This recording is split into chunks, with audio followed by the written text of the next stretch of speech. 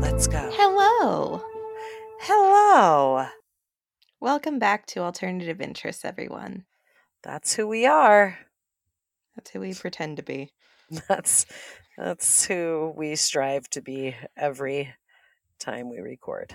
So, we don't do housekeeping very often, but I have like several things I gotta get out. Oh God. So since recording the Stephen Pladel episode, I learned. So remember we were talking about in adoptions, they changed the birth certificate and who her parents were. Yeah. Uh-huh. Apparently, that's normal. That's like standard in adoptions. Yeah, that's what change I the figured. No, Yeah. remember I was confused that they would change the How they birth changed the parents? name. Yeah. On birth certificates in adoptions, they change the parents. Like automatically, or do you have to Yeah. request that? Oh. No, it's like it's part of the process, I guess. Oh, Apparently, it okay. has something to do with legal permissions, and it's easier to get some things done if the adoptive parents are listed on the birth certificate. Yeah. It still seems so weird to me. I don't know why I can't comprehend that. I guess if I adopted a kid, I would want my name on their birth certificate. But then There has to be some kind of like record of who the actual birth parents oh, are. I'm sure there is. I'm sure there is. And I'm sure there's like a And you would special think that's the birth certificate. well, I'm sure there's like a special mark. I'm making this up. I have no idea. I'll Maybe. have I to don't look know. it up. I remember Anyways, that I was very confused about it and I learned like it's legitimately a thing. okay. Also, one of my friends reached out to me who is a domestic violence advocate. And Okay. she said that remember they did not force Stephen Pladel to relinquish the weapons that he had and he was able to store them at his mother's house. Yeah. Apparently in domestic violence cases, it's up to the offender to give up their weapons of their own volition. They're Oh, not really? forced So to. they're just suggested to, basically? Like they're quote unquote required to, but I guess a lot of times they ask the victims, what weapons do you know that they have so that we know if they turn them in or not. So like Oh. if a victim said, well, I know he has a pistol and say he owns like 5 pistols and he turns one in, they're going by like the Oh. honor system that they're trusting this guy is going to turn over all his weapons, which also seems Okay. like bonkers to me. So there's that. Um I had an idea. I'm just Okay. going down a checklist at this point. I'm sorry. If people don't want to listen to this, they can just skip ahead like 5 more minutes. I had an idea as I was editing the Stephen Pladel episode. Um, I know that we kind of gave a trigger warning at the beginning that there was some child abuse things that were going to Yeah. happen. Yeah. I'm almost wondering, and listeners, I would really love if this would be helpful. But I'm almost considering putting some kind of sound marker in the episode, either music behind us talking that would cue you to hey, it's about to get bad and to fast forward, um, or like a beep or something to like let you know that hey, this is the content that we were warning you about, and if you want to skip it, skip it. Um, Or a startling scream. I'll Because- I think the Wilhelm scream is actually royalty free. I can just get the Wilhelm scream. There you go. But I just consider that because as I was listening, especially to part 2 when we were talking about Baby Is it a Bennett, lot? Yeah. it's very brief that we talk about it and I know that we gave a warning, but as I was listening to it, I was like, man, I wish that there was a way for me to mark the specific content that we're warning people about. Especially when it's that kind of horrible. So if Yeah. listeners can let us know, I am considering putting just a little bit of background music 5 to 10 seconds before the content that is going to be the worst, just to warn you that, hey, now is when you should skip. Yeah. And if listeners think that would be helpful, then I can start doing that. That's not a bad idea. Yeah, and it'll be subtle. It'll be just enough that it's not going to be overwhelming. But if you know to listen for the music, then at least it's there for you. And you can listen to the rest of the content, because the rest of the content of the episode is not as graphic. And then you can still listen to us without having to skip episodes. So Yeah, I don't think that's a bad idea at all. yeah. In that vein as well, we have received some feedback recently from multiple people, a couple of nice, one not so nice, that perhaps Kat and I have been a little too comfortable in our discussions recently, Mm-hmm. and we feel horrible. Mm-hmm. I think we've made it abundantly clear that when we're laughing during our episodes, we are never laughing at the victims. Mm-mm. We do laugh at the perpetrators because, to be honest, most of them are assholes. Mm-hmm. We're not disparaging anyone except for like human garbage bags like Stephen Pladle that no one cares about. That's right. But maybe we could make that distinction a little clearer. Mm-hmm. So we both feel bad. Just reiterating, because we have said this a few times, that when we're laughing, it's to come up for a breather in the middle of the horror sludge that we're all wading Mm-hmm. through together. And I think also we forget, we being myself and Crystal, that even though we've sat with this information for weeks and weeks while we research, and I Yeah. think that that's a part of the comfortableness, Mhm. that's not a word, with it, but it's like we've been sitting with this for weeks and weeks and weeks. So when we're talking about it, we're almost too desensitized to it. Yeah. But it is a good reminder to remember that, yes, we know these are actual people. These aren't just, They're not just bedtime stories. yeah, these are actual people. These her horrible crimes happened. We always try to, take that into account. But like you said, we probably get a little too comfortable, and we're both jokey people, and especially me, I use humor as a defense Yeah. most of the time. So yeah, it's a good reminder to kind of, bring it back a little bit, and remember the purpose that you and I have always stated from the beginning is this is more to bring awareness Mhm. to these types of stories, and that these types of people are out there, and to educate people on maybe what to look for, or what what's out there, I guess. Yeah, and just all around, because some people lead very, very sheltered lives. Yeah. And you could be listening to this and thinking it could never happen to you, and it could be one dumb thing we said 10 episodes ago that comes up that makes you think twice about a situation you're in. So Yeah. that's kind of our reminder to ourselves. So Mhm. thank you for the people who reached out and were actually very Mhm. nice about it. Mhm. Thank you for not leaving us bad reviews, Mhm. but actually reaching out via email and instant Mhm. messages, because that's very, very nice. I did Mhm. not reply to everyone who sent feedback, because honestly, I cry very easy, and this has been like sitting in my soul for days now. Yeah. So I didn't respond to you because I don't know how.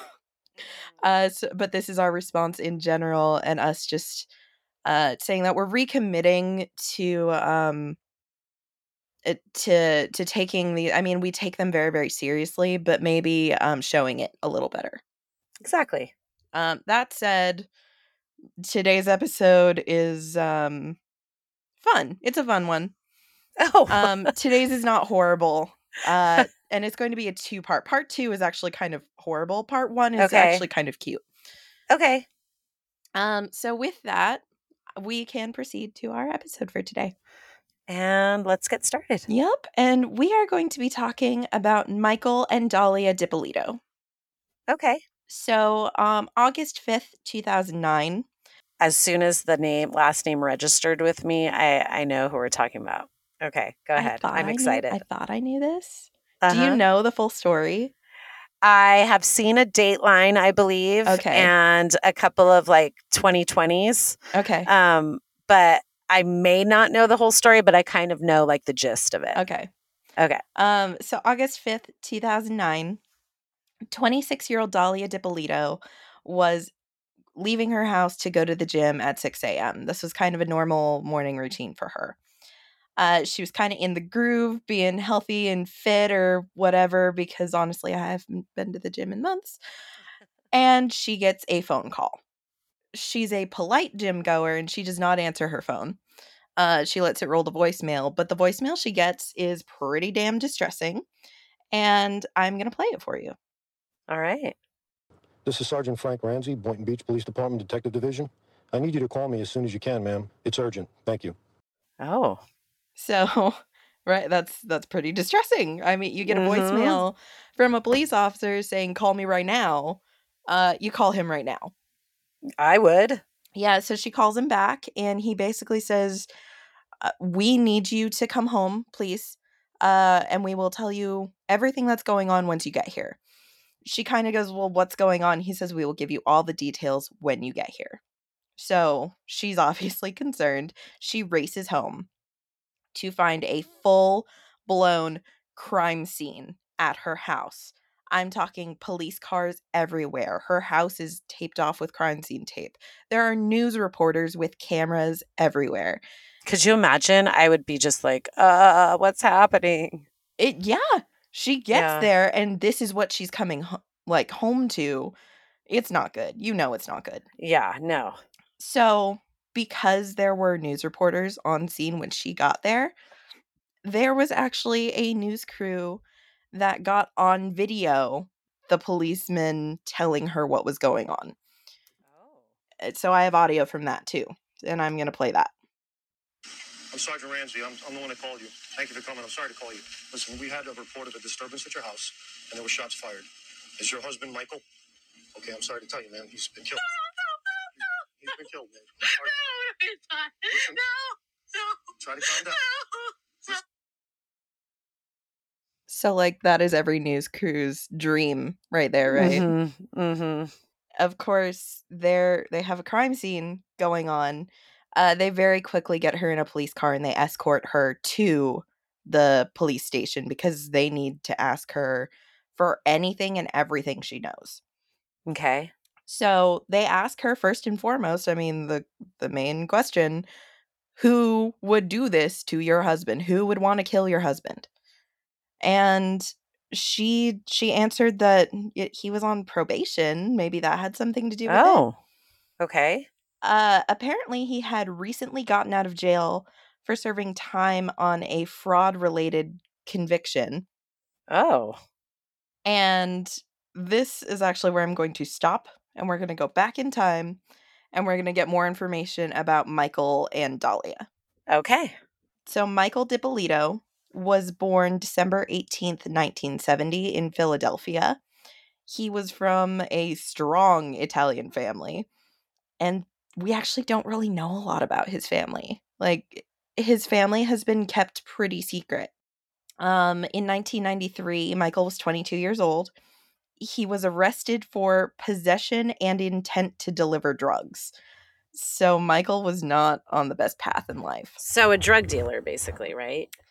I Or don't just know. okay. I don't know if he would be a drug dealer. I mean, the intent to distribute, it sounds like a dealer, but Yeah, that's it what also I'm could thinking. just be that he bought some drugs for his friends. Okay. And I think, and I could be wrong here, but I think in some cases, having a certain amount on you automatically qualifies you for intent to distribute. Oh, I didn't know that. I That makes think. sense, though. Okay. Someone will tell me if I'm wrong. So Michael actually skipped his first hearing for this case, and as a result, Philadelphia issued a bench warrant for his arrest. And I tried looking into this. It looks like to this day, Philadelphia actually never came for him for that bench warrant. Oh, I think it might still be outstanding. but don't they take like if? Oh, okay. It's just weird. Yeah, that is weird. So by 1997, Michael had actually moved to Boca Raton in Florida and was working at a temp agency there. In August of that year, Michael was feeling a little lonely. He was new to the city and he sought out companionship with a sex worker. Uh-huh. He ended up offering a woman $15 for sex. And it turns out that it was just not his night because it was an undercover police officer. Oh. So he was arrested and charged with solicitation, and he pled guilty. Okay. How old was he at this during this? 26. So soon after he was convicted of this, I mean, he pled guilty, but he actually did start legitimately dating a woman named Karen, and Karen actually sounds really sweet. Apparently, she had a soft spot for Charlie Brown comics. Like she just liked Peanuts. I hate Charlie Brown. Okay, tell me more. She worked for a nonprofit that advocated for children and families. Oh, that's nice. Yeah, That's so she nice. just sounds sweet. She is, minus the Charlie Brown is kind of weird. People are allowed to like things, okay? I know, but I just don't get the whole Charlie Brown stuff. Like the Snoopy's cute. I like Woodstock. no, none of them. None of them. Okay, keep going. My brother just decided he hated you. Um, Maybe he always has. no, he likes you much better than Elle. Everybody likes you better than Elle. In July of 1998, Karen gave birth to a son. Oh, Um, was it his? it was proved in 2000, like the late 2000s, like 2008, 2009, by a DNA test that this was Michael's. Oh, did he not Except think it was at the beginning, or no, he actually left her. Oh, so Michael's a bit of a not so nice guy? I'm not sure if he left her, like where the timeline is here of when he left her. I just know that they were not together when she had the Okay. baby. Okay. Michael moved on and he began dating a woman named Maria. Maria is described as a sweet girl with brown eyes, and she came from a traditional Italian family. Oh, I bet both families loved that. Oh, yeah, I'm definitely Yeah. sure. So they were kind of building a life together. Michael was working as a telemarketer in an investment company. Okay. And actually, by 2001, he had learned enough of the investment business that he actually branched out and opened his own. Oh, wow. Good for him. He's doing good for himself. Yeah. Success sometimes comes with a few vices. Okay. He was making good money, and he would blow it on nice clothes, jewelry, hotel rooms. He spent $6,000 on a pay-by-the-minute phone line. It was a sex chat line. Oh. He and Maria they were married. She stood by him. Oh, they got married? Yeah, I'm telling you, a lot of the early history for Michael is just super disjointed and jumpy. Yeah, because I'm like, what about the other one and then the kid and now he's married? Yeah, Okay. Karen comes back later, but Oh, okay. for a while, I mean, Karen's just not in the picture. Yeah. All right. But he and Maria are married. He is making some good money, spending it on all of life's pleasures, only on Okay. himself, not for Maria, unfortunately. That's kind of too bad. Unfortunately, his actions did end up catching up with him. And, one thing I will say about Michael is he owns up when he's caught and he pleads guilty again. He's arrested and charged with some fraud-related charges. Okay. And he pleads guilty. Oh. So, Well, I mean, he has taken responsibility, I guess. I guess, yeah. Yeah. I'll get into the details about this later on too, because it is Okay. quite relevant. Okay. He was sentenced to 2 years in prison. He only served 7 months. And because this was fraud, he actually had to make restitution payments back to his victims. Ouch. How Eh, much was that? Do we know? I think $2 million. Ugh. It's a lot. Does that get garnished, or do you have to do you know what I'm saying? Does it get garnished from your wages, or I think it depends. In his case, I'll get into it later, but he makes payments. okay. Okay. He is also on probation until 2032 at the time Oh. of his release. Jeez. Yeah, he was a very long probation. Yeah. Serious crimes here. But the people closest to Michael say that they think he was really trying to get his act together after he was released from prison. He opened another company, but it was a legitimate marketing company. It did online marketing. I think this is when the internet boom started really going up. So he was going right into the right business. Okay. And he started making the restitution payments as he could. Because he's self-employed, it doesn't really get garnished from him. So he Yeah. has to physically make payments. I don't know where you send that to, but Yeah, I don't you either. get instructions. Hopefully none of us will ever be in that position. So I hope to never know what the process is here. Despite Michael's uh poor history of criminal missteps, Maria stayed with him through all of this, through his conviction, through his prison sentence, through him getting out and kind of putting a life back together. Maria stood by him. Wow. Good wife. Yeah, very good wife, because I don't think I would have, I'll tell you that much. Yeah, she described him. The Michael that she knew was sweet and caring and would never intentionally hurt someone. Oh. She said that he would do absolutely anything for her. To the point Aw. that one time, I guess her parents, their TV broke. So one Christmas, he just bought them a new TV because they needed it. That's nice to know. He That, I sounds mean, really sweet. he does sound sweet. It sounds like he has good intentions, but it sounds like Bad he gets, decision making. yeah, caught up in like schemes almost. Kind of, yeah. You know? Okay. So she said, and this isn't a direct quote, he always made sure other people were happy before he was happy. Oh, that's He nice. sounds super sweet. So even though Maria stayed with Michael through this dark period in his life with the prison sentence, Yeah. to this day she doesn't like to comment on it. So it's not actually known how much she knew about what he was doing at the time. But it seems to me from the interviews that I've read, she only wants to say positive things about him. She doesn't want to paint him in a negative light.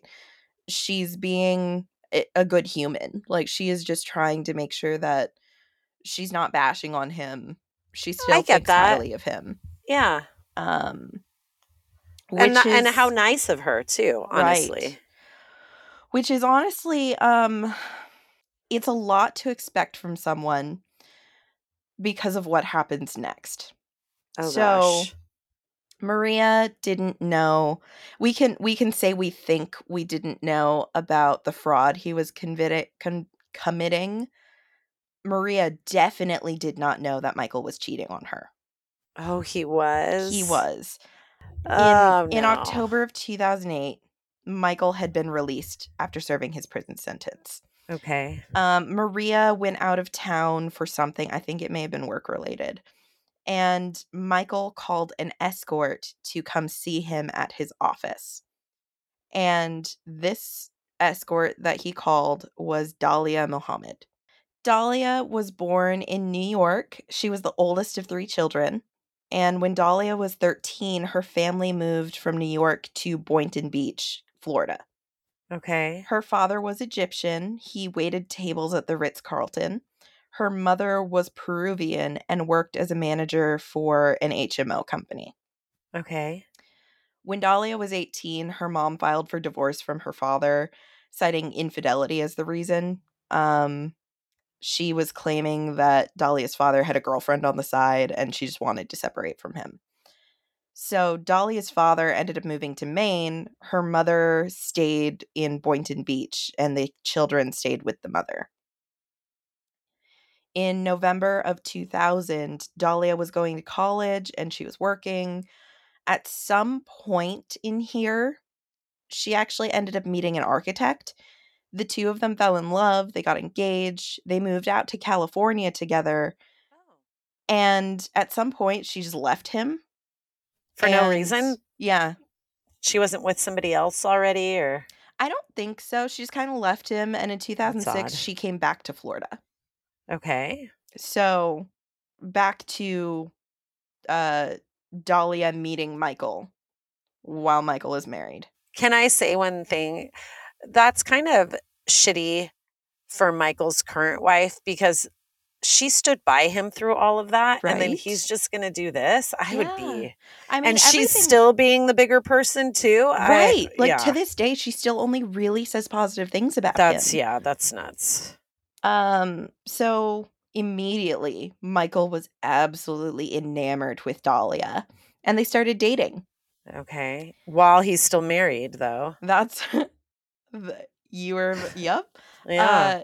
So when I say they immediately started dating, remember Maria was out of town for a little bit. Yeah. Maria came home from her trip, and Oh, God. Michael greeted her by saying, "I'm moving out and I want a divorce." How awful. So Michael met Dahlia while Maria was out of town and decided he liked her so much he was going to leave his wife. I'm telling you, the timeline on some of this really early stuff is super wonky. Okay. Because when Dahlia had broken up with the architect, she was still technically living in California, but she had flown to Florida to see Michael. Okay. So Michael had a house in Boca Raton, and Dahlia would end up spending so much time there instead of California that eventually she just officially moved from California into this home. With Michael. Yes. Okay. Michael did not tell Maria about Dahlia. He didn't tell her that he was dating anyone. But I guess one day Maria actually caught Michael buying flowers, and she was like, "The fuck is up with this? Like, what are you doing?" Yeah. He lied. He said, "Oh, I just met her online. She lives in a different state. I just wanted to do something nice for her." But by the end of January 2009, Michael and Maria were officially divorced. Ugh. Well, you know what? Good for Maria getting out of there, honestly. Yeah. Even though Michael's the one that asked for it. But, But she deserves better. She does. Yeah. And, we've had a lot of stories with, like a divorce and remarriage that happened real fast. Have we had one that happened 5 days later? Is that what happened? It was 5 days? 5 days later, Dahlia and Michael were married. Holy cow. I think 5 days might be our record. Can that legally happen? I guess, yeah. If you just have the paper from the other divorce, you can still get Once the divorce is legally finalized, you could do whatever you want. Yeah. Okay. Well, good for them, I guess. Yeah. They're going to be happy. Dahlia had started working for a local beachfront realty office, so she was not really doing the sex work anymore. And she actually I think that they are so smart for doing this, because we know that realtors get a cut of the sale when they sell a house. Dahlia sold Michael a house. So basically, Oh, that is smart. I think that was so smart on her part. But they bought a $225,000 townhome for cash. That is how much money Michael had, that he bought this for cash. Oh, wow. Well, good on them, I guess. Yep. And so just after the wedding, they moved into this townhome together. And they settled into a cute little newlywed routine. They had 2 dogs together. Their names were Bella and Linguini, which I think is that is so super cute. I like it's very that. Italian names. Yes. Dahlia would spend her days, when she was not working her real estate job, she would spend her days shopping, pampering herself, and working out at the gym. Dahlia cared about her appearance, and she was very pretty. Okay. Michael would spend his days running his marketing business, and he worked from home in a home office inside the townhome. All right. About 2 weeks after they were married, Michael started transferring a lot of money to Dahlia. He wrote 12 checks for about $6,000 to $7,000 each. Every few days, sometimes twice a day, and Why? in total, he transferred about $100,000 to Dahlia. Okay, so what scam is this? Well, it's actually not as nefarious as it sounds. Oh, okay. So remember, Michael had all that restitution he had to pay back, and I lied. It was actually closer to 200,000, not 2 million. Yeah, okay. So he was working on paying this back, and his thing was like he wanted to just pay it back, get it over and done with so he could move on with his life. Which is actually nice for the people he defrauded too, because then they get their money back from the settlement. Yeah. Dahlia had offered to help him pay it. She was going to pay $91,000 of this, and he was going to pay the other $100,000. So his plan was just, since she's making the payments anyway, why don't I just transfer my money to you and then you can pay all of it for me? Oh. It's just consolidating it to come from one account instead of two and Yeah. random times. Yeah. It made sense. And that's nice of her to pay some of it too, I guess, when it wasn't even her deal. Yeah. I think just supporting her husband. Also, because Michael was really, really concerned that if something went wrong with this restitution, he might have his personal assets seized. So he took the townhome that he had purchased and he signed the deed over to Dahlia to protect it. Because if it's in her name and not his, then it's protected. They won't lose their home. So he's just really trying to protect their assets. And Michael and Dahlia started getting some really weird visits from the police around this time. Okay. They were out vacationing together at Manalapan. Where's that? I have no freaking idea. Someone knows where it is. They were out vacationing together. They were at a hotel. And the morning that they were checking out, they come out to their car to find it surrounded by police, which is weird. Yeah. They told Michael, hey, we got an anonymous tip saying that you were here and you were selling drugs. Can we search your vehicle? And Michael is like, yes, please search my vehicle because I'm not doing that anymore. Yeah. They searched his vehicle. They didn't find anything. They said, we're sorry. We had to investigate. You're free to go. Because remember, he's on probation. Okay. He can't be in possession of drugs. Oh, that's right. Because he'll go back. Yeah. So then about 2 weeks later, it happens again. So the police say that they had received another anonymous tip, but the anonymous tip had told them a specific location in the vehicle to check. So they go, hey, we got this tip. We have to check it out. Michael goes, please. So they go to where the spare tire is. And in there, they found 2 small baggies of cocaine inside a cigarette box. Oh, no. So, I mean, this anonymous tip came in and they found Someone's drugs. trying to set him up. And so they kind of take Michael in and Michael goes, hey, I have been set up in the past. And he actually suspected that his ex-wife Maria might be behind it.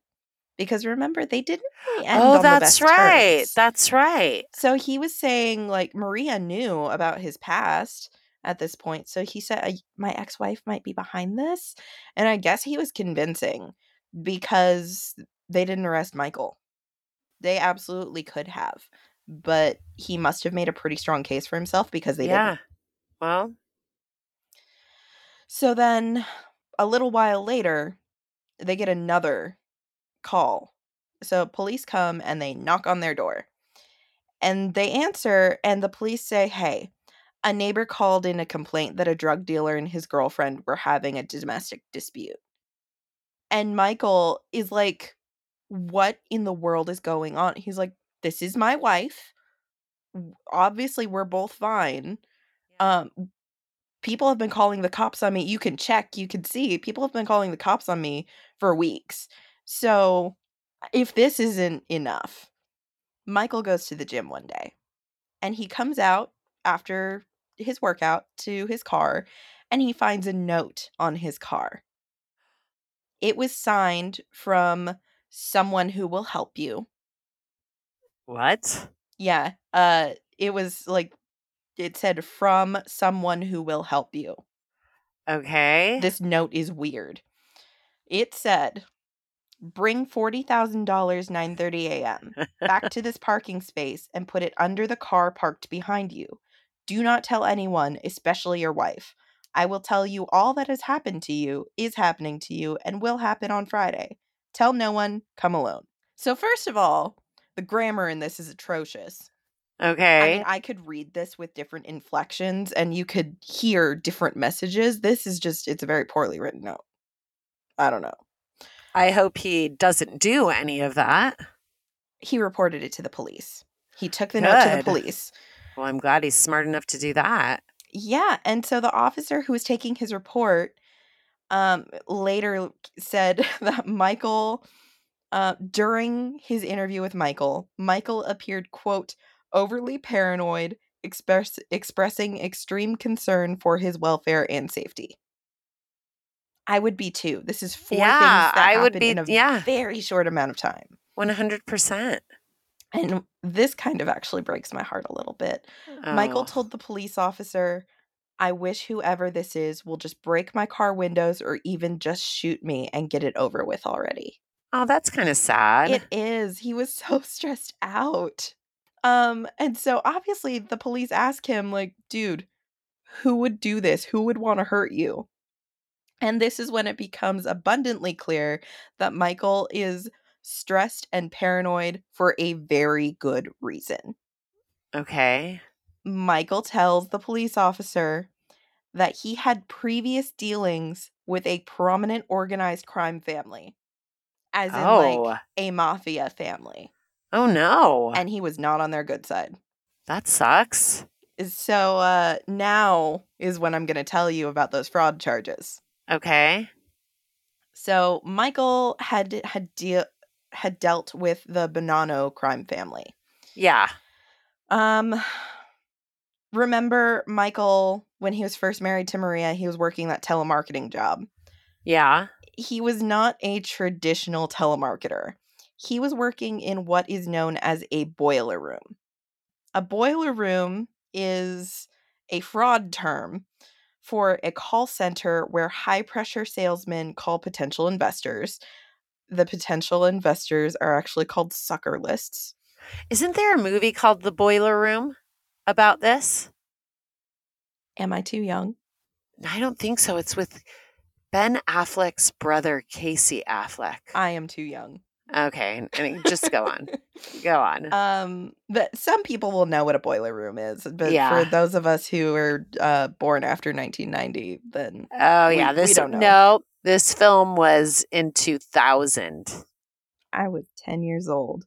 At 10 years old, I'm not watching some boring ass movie about a boiler room. It wasn't boring. And 10 you years probably wouldn't have gotten it. Okay, keep going. Anyway, in these boiler rooms, the salesmen call people on these sucker lists and they convince them with high pressure sales tactics to invest in some kind of fraud scheme.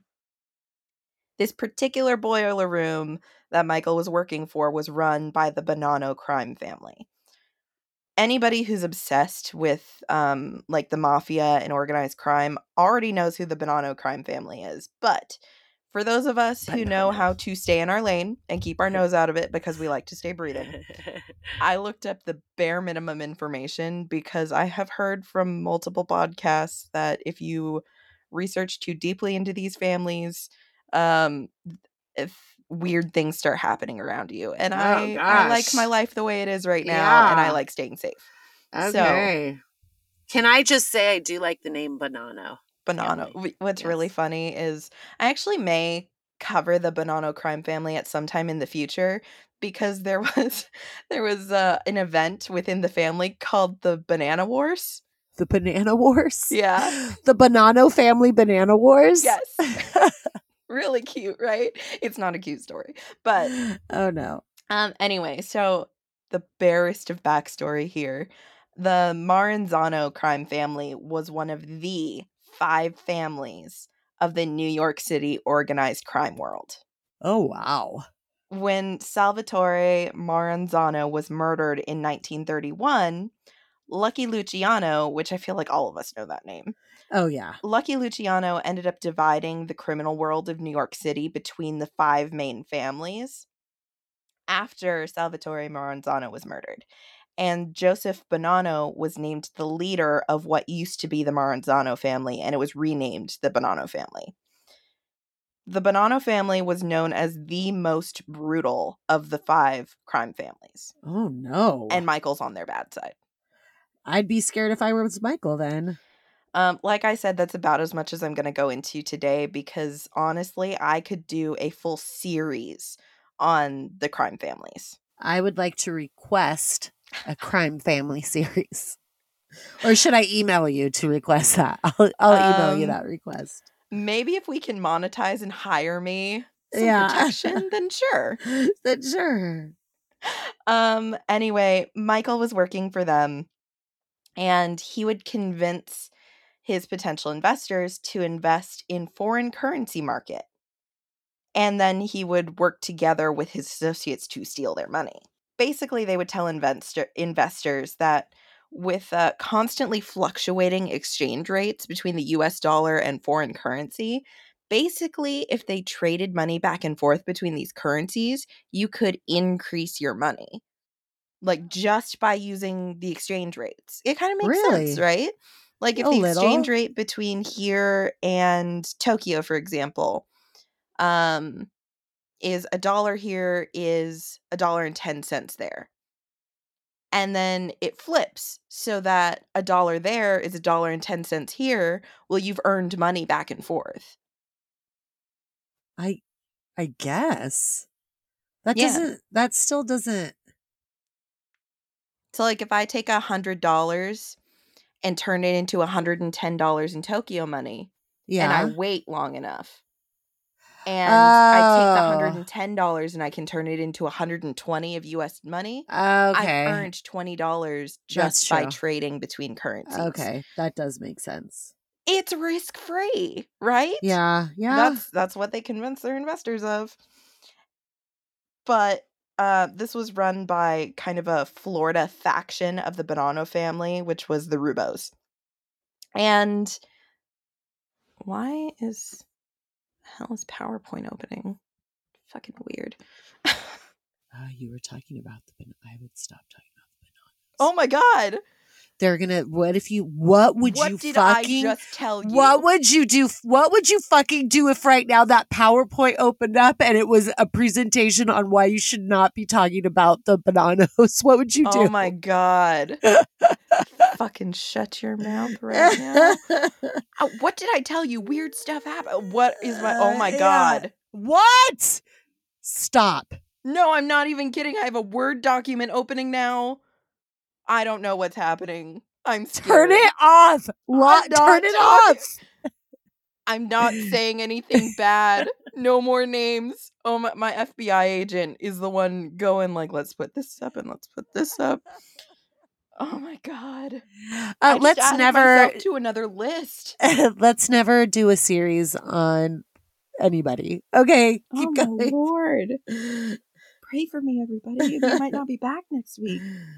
Kat doesn't know how to upload this stuff. I don't. We're dead in the water. Anyway, oh my god. I'll just keep recording and never posting. Oh my Lord. Okay, anyway. This scam that they were running was busted by the FBI in 2002. Investors had lost $11.7 million in this boiler room. Oh, God. But remember I said that Michael had learned enough about the business to branch off on his own. He had actually branched off on his own before the bust, so he wasn't wrapped up in that one. Okay. So he had opened up his own boiler room. So he wasn't walking the straight and narrow. He was just branching off because if you can make your own, you get all the profits. You don't have to pay it back to this family, right? Yeah. He gets all the cut instead of only some of the cut. He didn't get very creative and he literally just copied their business model. Like, Literally the same. He did think a little bit bigger, and this is not a good thing. So the Bonanos thought small. They asked for less money. They asked for only local investors. Michael thought he could do it better, and he asked for more money, and he contacted people in other states. Oh. One man named George Nemeth was excited when Michael contacted him. He thought that, man, if I can make money just by you trading it between different currencies, that sounds so easy. So Michael's salesman told George that if he invested $20,000, he could make $7,000 or $8,000 in just a couple of months. And George was sold. He was already sitting there like, man, I could buy a boat. I could get women. He is like dreaming of He's the good in. life. Yeah. But as you guessed it, Michael would just keep the cash for himself. George Nemeth was one of at least a dozen investors that gave Michael DiPolito like a good chunk of change that Michael was just pocketing. That sucks for them. George would call the investment firm asking about the progress on his investment, like how much have I earned? Can I cash out some of my earnings? But none of his phone calls were ever returned. And George thought that was a little weird. That is weird. So he called the U.S. Commodities Future Trading Commission, which deals with fraud. And George was not pleased. He's like, you know what? Something don't smell right. I'm calling the authorities. Even if George hadn't called, Michael was acting too big for his britches, and they already had their eye on him regardless. So George calling was just like a cherry on top. It helped, but it's not like he had any groundbreaking news for them. Okay. In 2002, they filed a lawsuit alleging Michael had collected about $200,000 in 11 months. Wow. So remember I said he was making a lot of money? That's a lot of money. That is a lot of money. So he was charged with organized fraud, grand theft, and unlicensed telemarketing. And Oh, wow. the unlicensed telemarketing, I feel like they were like, oh, hey, fuck you. It just seems like one of those silly little things you add on top. Seriously. But remember I said Michael pled guilty. He owns up to his mistakes when he's caught. So that's the jail time that he had served. That he was sentenced to 2 years, only served 7 months. I'm pretty sure that Michael gave information on the Bonanno crime family while he was in there. Uh-oh. I didn't see anything substantiated, but think about it from that family's point of view. This guy who worked for you goes off on his own. He gets caught for this, and he gets let out early. What do you think he got let out early for? Thinking like a mafia person. Please do not start up applications on my computer again. I'm not talking about any one of you. Good behavior? I mean, if I was them, I'd be like, what information did you give them? Oh, that's true. So- Snitching. Snitches get stitches. Or 2 shots in the head. Well, yeah, that sounds like what he's going to get. Yeah, and Michael was not in a good place. So for thinking about the mindset that Michael is in, he knows the people that he has potentially wronged. He has received multiple and I was also thinking about this as I was researching this, that okay, it seems innocuous to have all of these fake drug busts called on you and having a note put on your car, but think about it in like the criminal underworld. They live off of the subtle stuff. That they're not going to send a hitman after you right away. They're going to get you good and riled up first. This is me speculating. You should change your name after this. Jesus, my sound just glitched too. Can you stop talking about the crime families? I'm done after this, okay? I just need to get through the rest of this. Anyway, Michael is paranoid for a reason. I'm starting to understand how he felt in this moment. Yeah, I bet. And so he's feeling like his life and his safety is threatened. At the same time, he's feeling even more on edge because Dahlia had recently told him that she was pregnant. And Michael was beyond ecstatic. They were planning for this baby. They were planning names. They were planning this whole life together. And Michael wants to protect his family. So he tells the police whatever they need to know. And so I think that is where we are going to stop today. Okay. You better, or else something's going to happen to you. I know. It's going to be a miracle if we don't lose this recording. What would you do if it was deleted? Oh my God, I don't even know. You'd have to pick another case or just keep this Or stuff just out. keep this information out. Just, ugh. I don't know. If I were you, I'd be thinking about that. See, that's why I told you I didn't want to research them. Well, then you shouldn't have. You're the one that did it. All I used was a Wikipedia page. I would like to go on the record saying I love the Bonanno family and I would never do anything to jeopardize you. Stop saying Bonanno. This was all Crystal's idea.